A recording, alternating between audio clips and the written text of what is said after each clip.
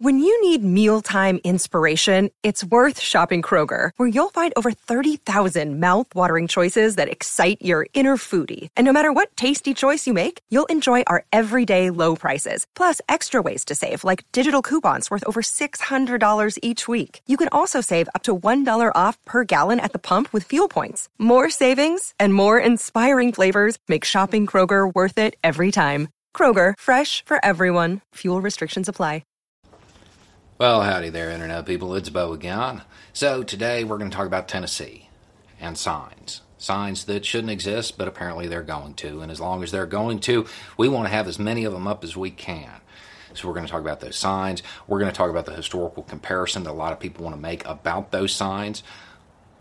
Then we're going to talk about the argument that I want to make. Okay, so if you don't know what I'm talking about, the state of Tennessee, in a quest to find a made-up solution to a made-up problem, has decided that if you are going to allow people to use the restroom that corresponds to their identity, you are going to have to hang up a sign that announces that policy.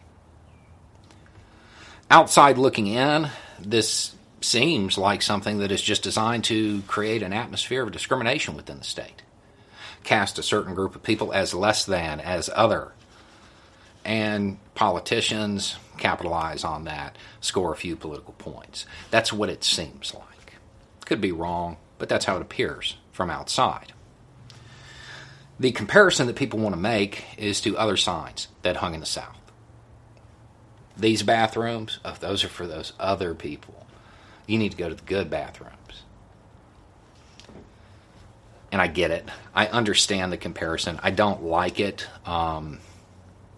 For a number of reasons. Some are really nuanced, but one is incredibly pragmatic. That is a moral argument. That is a moral argument. And generally speaking, moral arguments do not work on bigots. And that's who you're trying to reach here. So I want to make a different argument.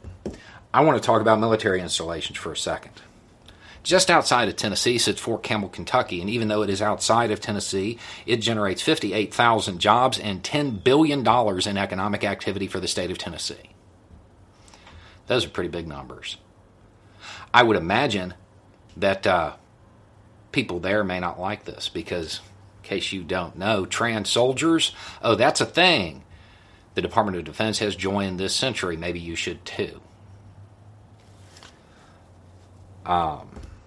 And I know if you're in Clarksville, the town outside of Campbell, you're probably thinking, well, I mean, not everybody at Campbell is going to be mad if I don't hang up one of those signs, if I'm not accepting. They're not all going to care. And I'll give you that. They probably wouldn't care on their own. But see, you're operating under the assumption that they will have a choice in the matter. See, installation commanders, they got this wild power. I want to read you a passage. The establishment of off-limits areas is a function of command. It may be used by commanders to help maintain good discipline and an appropriate level of good health, morale, safety, morals, and it goes on. The morals of the U.S. Army dictate at this point that trans rights, well, those are human rights because they are people after all. And I would imagine that if a group of soldiers went out and one of them was discriminated against right outside the gate, was treated differently, that might cause a morale issue.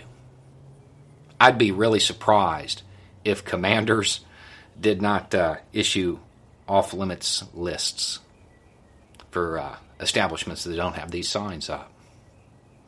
See, you want to be accepting of their money, so you better be accepting of all of them. And it's worth noting that there are other installations in the state of Tennessee. I just went with Campbell because I happen to know the numbers for it off the top of my head. Didn't have to do any research. It's wild that I know that this is at stake, but apparently these politicians didn't, or they don't care, because all they care about is scoring a few points, treating people as less than. Billions of dollars at stake. And they're going to pursue a made-up problem. And see, we're just talking, when we say billions of dollars, we're just talking about the military at this point. I go up to Tennessee pretty often. Well, I did before the world stopped. I can assure you that I will not go into any establishment that doesn't have one of those signs up. Not one.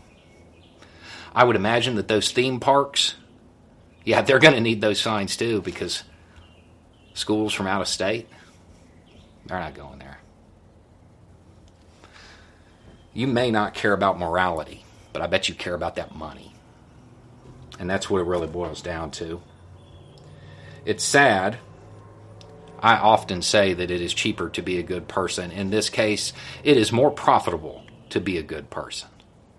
I don't know that this is the image that Tennessee wants to cast to the rest of the world. But here we are.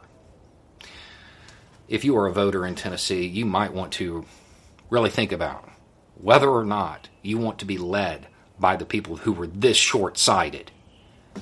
Because if you're in Montgomery County, if you're in Clarksville, this is going to matter to you. You're going to have to make some choices. The big companies, they've already run the numbers. They're going to have those signs up.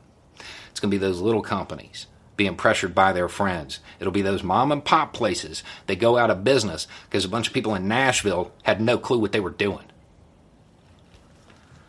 All in an attempt to create yet another group of people to look down on. So you can feel better about the situation that you're in. A whole lot of that situation has to do with their faulty leadership. Anyway, it's just a thought.